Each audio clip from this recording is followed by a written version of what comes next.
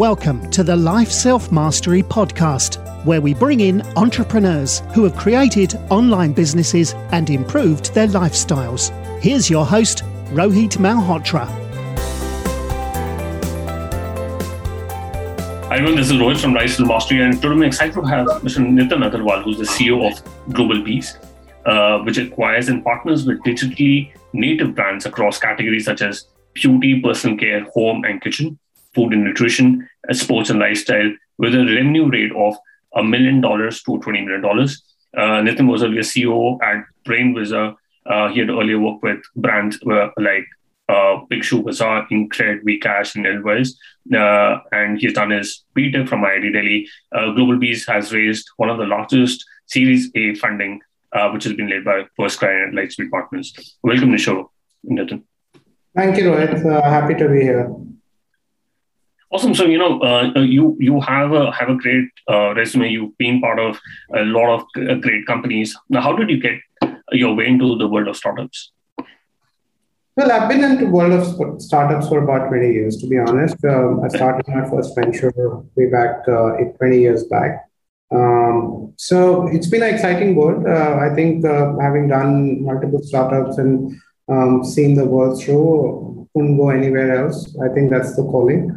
Thoroughly enjoy building the business from first principles and see how it's changing and be part of that change. So thoroughly enjoy that experience and hope to follow that experience and success. Interesting. And I before the call I mentioned I worked on a direct-to-consumer brand. I was selling products through Amazon and Shopify channel. And it's very interesting that you're trying to build a model, looking at direct-to-consumer brands. What got you interested to look at a business model like this and work on GlobalBees? To be honest, if you look at from a business model perspective, it's something which is existed. You are able to roll up and buy innovations across the world and create great enterprise layer across and create a large companies. But fundamentally, if you think of it, we're doing two things. If you look at any consumer company, they have a great distribution, they have a great branding, they have great platform to distribute their products. Where the consumer companies literally lack is innovations, right? And especially when you look at consumer products, the retail shelf space is at a lot of premium, right? Every time they innovate or put a new product, they will replace an old product from that retail shelf space because it's been limited. With digital, that retail shelf space has literally become infinite. But however, the innovation has continued to lack in the large consumer companies. And one of the things that we've always realized, saying the great brands, the niche brands get created, but literally they don't find a home because of lack of that scalability. So we said, why don't we create the digital native distribution and technology platform? At the same time, a way to aggregate these great innovations and scale them under a big umbrella, creates a new recipe how a new consumer company would look like. And that's really our idea in terms of saying a modern age consumer company needs to be able to harness the innovation at scale, which can typically not happen within a corporate environment. And that's where the acquisition model comes into place. So we look at the companies who've created a differentiated product, who've created a differentiated product market fit, a customer communication, a customer positioning, but at the same time will have challenge as an individual stand-up brand with respect to the life. And if we can continue to partner with this great innovation, and we think that those great innovations will be there for next 100 years. So this model is not about saying we do the first 20, 30, 40, 100 acquisitions. I think the innovations will keep on happening. And if you create that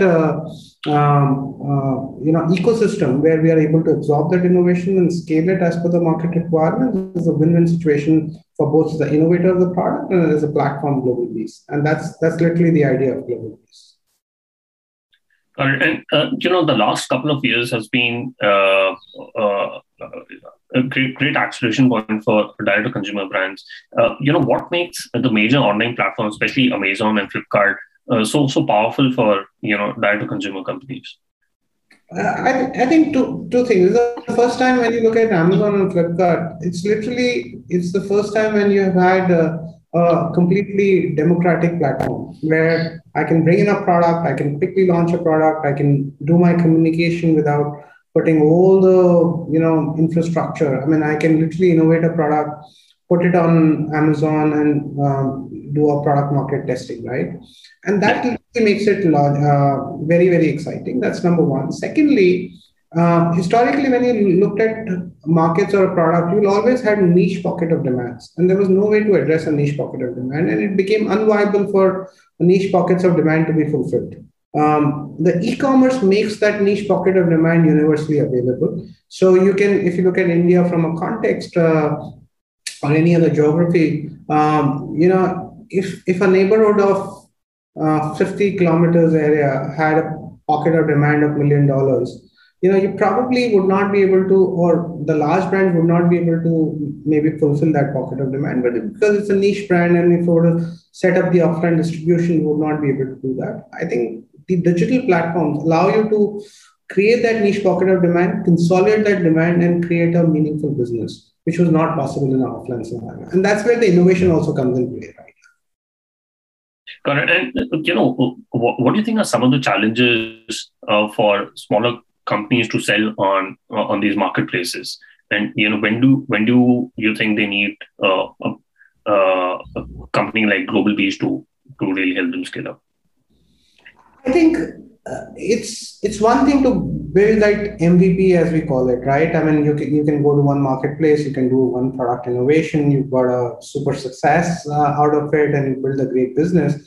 But when you start taking step 2 and step 3, right? The next marketplace, the next innovation, how do you get the cycle going? How do you reach to a broader customer? How do you expand your product range?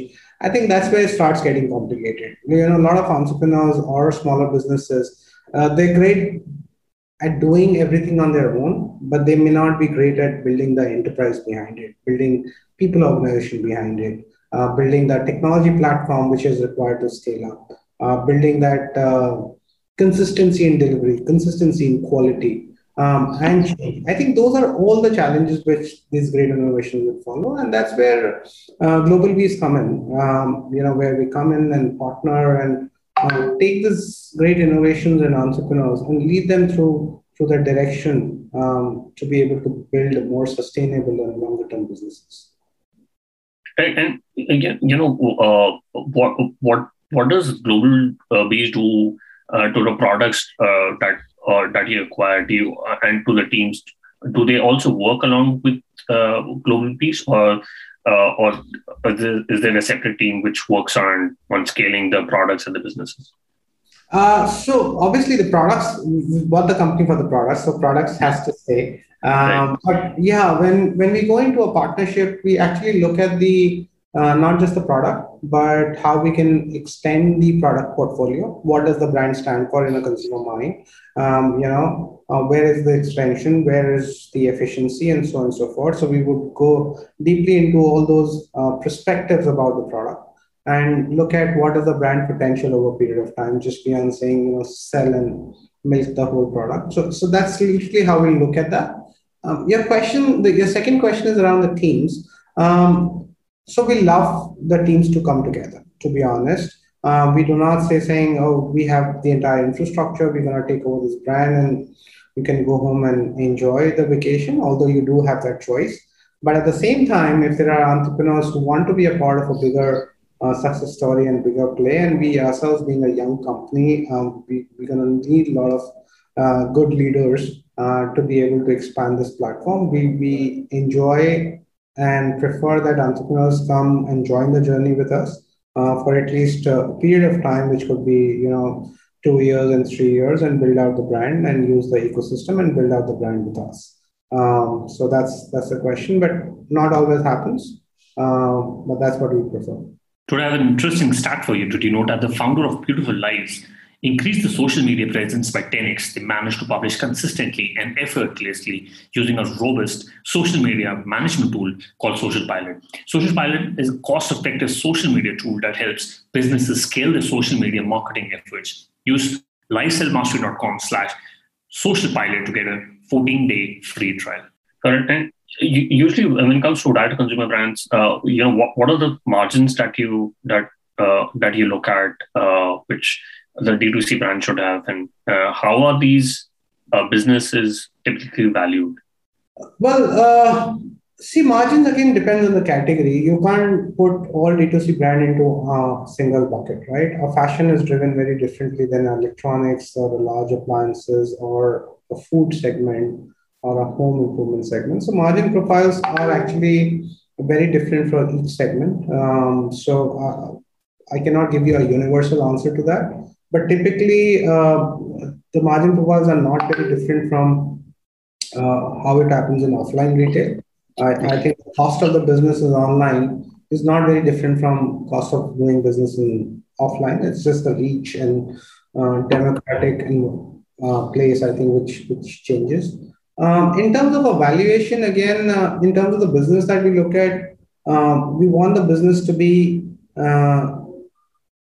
profitable, not just at EBITDA level, and we can look at the EBITDAs differently as well. But what we essentially look at unit economics, as we call it as a CM2, contribution margin 2, they need to be fairly making sense and not just being positive. They need to be able to make sense. And then belief of our team and the analysis of our team saying this is the accretive business which sustains on its own, which can be built on a large self-sufficient business. And that's what we look for. And the valuations are again driven by a lot of factors. I think in India specifically, India continues to be a growth market. So there are obviously those multiples of revenues, but there are also the growth multiples and the category multiples, and a lot of other filters that we apply, the uniqueness filter to the product category. So there are a lot of filters which are applied before we can arrive at a valuation. So it's not a single matrix. It depends on the category. It depends on a lot of filters. But yeah, I mean, one thing I can say, people have a lot of misnomer, at least around this model in India specifically. We've done some math, with a lot of entrepreneurs. I can say from the ability of the entrepreneurs for 99% of the time, their ability to have money in their bank and pocket vis-a-vis a VC and PE investment as well, it's not any less. Whether they can partner with Global Bees or want to do standalone. I think it's about a different way of working. The kind of leverage that a platform like Global Bees provides with respect to the efficiency, with respect to not diluting the business any further while you are able to scale the business in the next 2, 3, 4, 5 years. I think it's a great outcome for the entrepreneurs. Correct. And, I have exclusively worked on Amazon and Shopify and some of these marketplaces. But what do you think? What are retail companies doing to combat these marketplace places where most of these direct-to-consumer brands are focusing on? Do they look at offline retail company? Do they look at these marketplaces as a threat, or are they trying to combat and do something about it? Yeah, so see, in any new ecosystem, whenever the new distribution channel will come in, people will try and figure out. And the retail companies look at it this like the 8 blind people trying to touch the elephant. You will find different perspectives of people and how they look at it. Some embrace it, some look at it skepticism. Ultimately, our belief is all of them will have to come to this platform. This is an alternate channel. From an India context, if you look at last 20 years, India was largely a general trade market. It moved to a modern trade, and when modern trade came in, a lot of FMCG companies or consumer companies did not know how to address that ecosystem, and they learned it on the way. Similarly, I think COVID has taught a lot of consumer companies who are still on the sidelines to adopt that ecosystem and trying to make a bridge. It's obviously hard and challenging because the kind of skill set required, the conflict of the channel, the conflict of the pricing, and what works in offline probably does not work in online, and vice versa. I think those strategies need to figure out, and they are they're harder than what they look. And that's where the consumer companies, a lot of old age consumer companies continue to struggle. And that also creates the opportunity. I think that's one on the distribution side.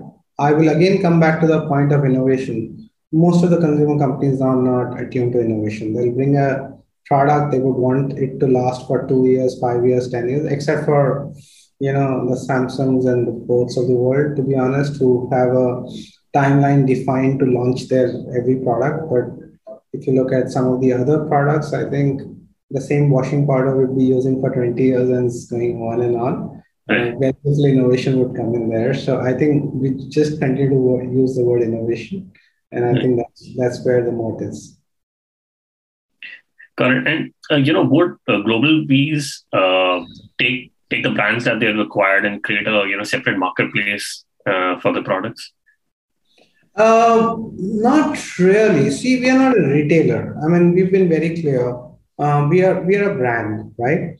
And brand needs to have storefronts. When you say storefronts, we'll have our brands which are selling on the Shopify stores, the Amazon stores, the Flipkart stores, the social commerce stores, and so on and so forth. We don't want to create our own storefront outside the brand storefront in that sense, which obviously is there for the brands we acquire itself. But outside that, we want to utilize as much distribution channel as existing in the world, and that's what we'll continue to do and partner with those distribution channels. Correct. And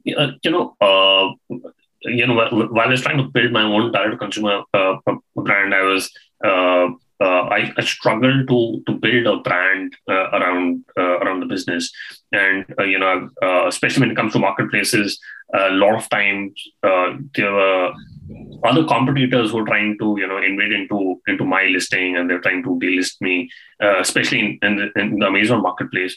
How important it is to build trust, and how do you look at what advice would you give to direct to consumer brands who are looking to build their brand across their products? I think the way we see it is in the old economy and new economy, I think there's a huge divergence. I think in the old economy, we've all looked at the brand and brand marketing and the very strong brand marketing, to be honest. And a lot of those companies are beginning to learn what is performance marketing, right? And when you look at the digital first companies, they're too much performance marketing and they're trying to learn the brand marketing. Right balance in somewhere in between, to be honest. And I think one of the mistakes that we see a lot of D2C brands making is too focused on performance marketing and not enough strategy clear on the brand marketing side. But I would say both are important. And I think both extremism hurts. Old economy relying too much on brand marketing and not following a performance marketing, and vice versa. So the balance is in between, but the D2C brands we see, most of them carry that notion of performance marketing and not being clear about their strategy on brand marketing. Correct. And Instagram and Facebook shops are some of the largest digital shopping platforms. But the cost of acquiring the customer through these platforms is getting more and more expensive.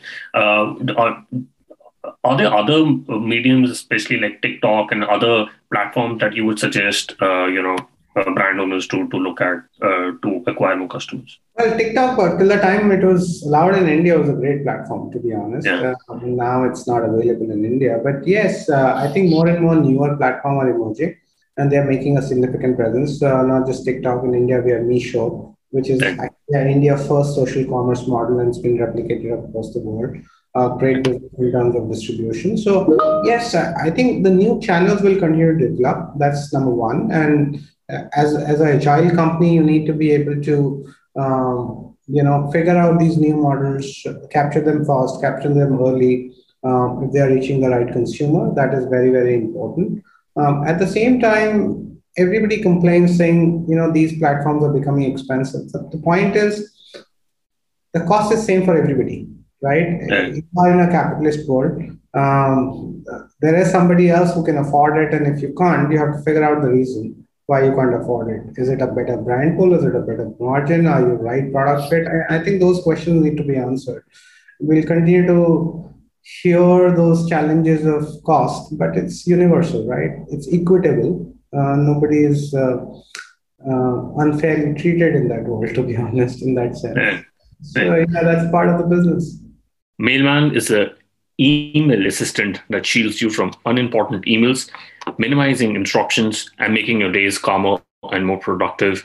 You can visit mailmanhq.com and use the code LSM, which gives you the benefit of 15% off for the first year on the annual plan, which already has 20% discounted compared to the monthly plan.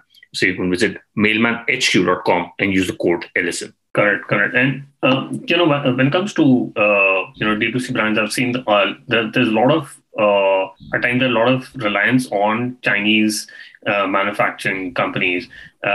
So do you think there'll be a shift from China to India and to other countries? And will some products cease to exist if there'll be some trade war which escalates over the next few years of there's too much reliance on China? Two parts to this. So at least from an India context, we're seeing a lot of manufacturing revolution itself coming to India. We are seeing a lot of small-scale manufacturing units being set up. Over the past couple of years, there are multiple products that we are seeing which were historically made in China or imported in China being produced in India. So that will continue to happen. I think that shift will continue to happen. I don't think at any point of time the businesses itself will be shut down because ultimately the products are driven by consumer demand. While the cost of imports or the method of import may change and some countries may shift, but I don't see a product going out of or a business being threatened on that sort. I think you have to be in lookout. There has to be, as you say, a backup plan in the business which has to be created. But I don't think the businesses will go out. But a manufacturing shift will continue to happen depending on how India continues to develop those capabilities. Some capabilities will take much longer to develop. And some capabilities are already there in India and scaling up in India in a much better fashion than imports from anywhere outside India. Correct. And I was wondering when you look at evaluating companies and brands, what is the due diligence that you do when you look at acquiring a company? Because they are totally dependent on at times they are totally dependent on these marketplaces to run their revenues. So any tips on what are the due diligence that you do? Yeah, so we have to do a proper due diligence. I think law of the land, there's obviously the financial numbers, which are, I think, easier to ascertain, especially in the digital world, because you've not seen any cash transactions happening. So there is a bank transaction and proper accounting being followed in that sense. So that's kind of simpler in that sense. I think more is around whether there are compliances and the law of the land has been followed. I think that's our major focus. That's important from Global Bees perspective, that to ensure that all licensing has been followed, all law of the land, taxation laws, they've been followed. So that becomes very, very important aspect of our diligences. And important aspect of diligences happens on IP. It's very important, whether it's on brand name, whether it's formulation, so on and so forth. If you are into some kind of manufacturing like a food products or beauty cosmetics, if you're claiming an IP, how valid that IP is, what kind of practices have been followed, what sort of certifications have been followed. I think those become an important aspect of our diligences. Correct. And I've seen the last couple of years Amazon has also got into manufacturing or selling products. How do you look at Amazon? How can D2C brands, if they're looking to sell on Amazon, how should they look at competing with Amazon Basics, which is a product that a brand name through which they sell on? Amazon has had their brand name. Even if you look at US, they've had their brands for some time. It's not something which has come recently. They've been there for over 10 years, I think 7-8 years.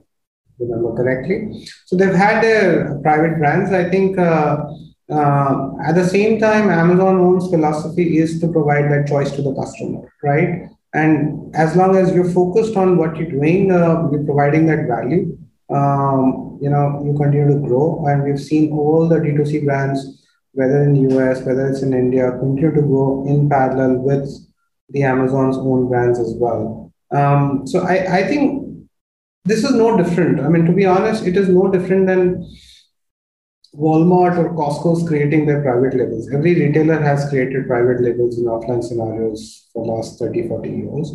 And so is Amazon, which is also a retailer online, but that has never killed the brand business. So I wouldn't think too much about it, to be honest.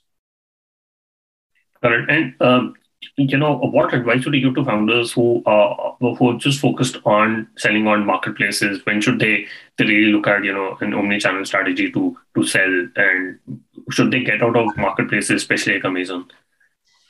I think from an India perspective, the omni-channel strategy should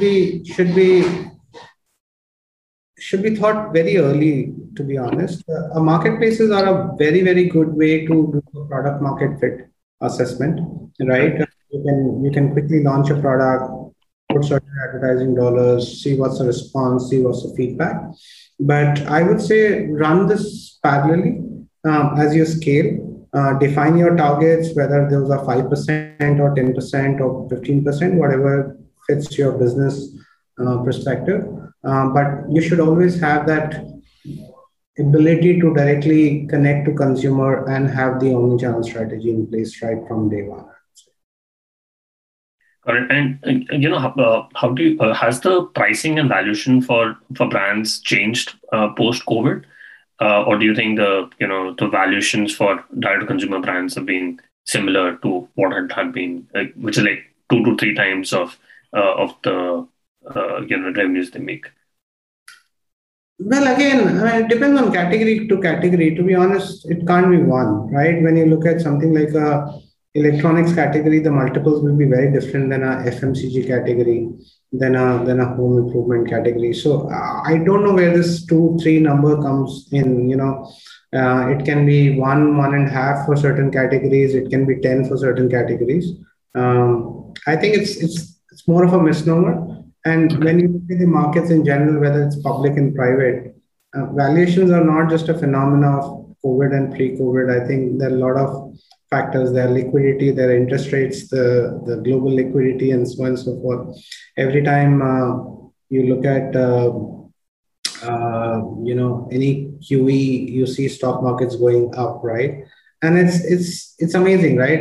QE is done to take the economy out of trouble, so to say, right? And at the same time, markets go up, right? So you don't know if the economy is doing bad or good, right? In that sense.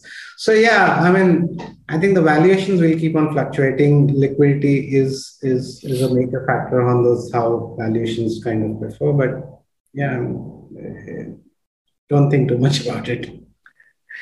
All right, and I quickly want to do the top 3. What's your favorite business book? Sorry. What's your favorite business book? Oh, wow.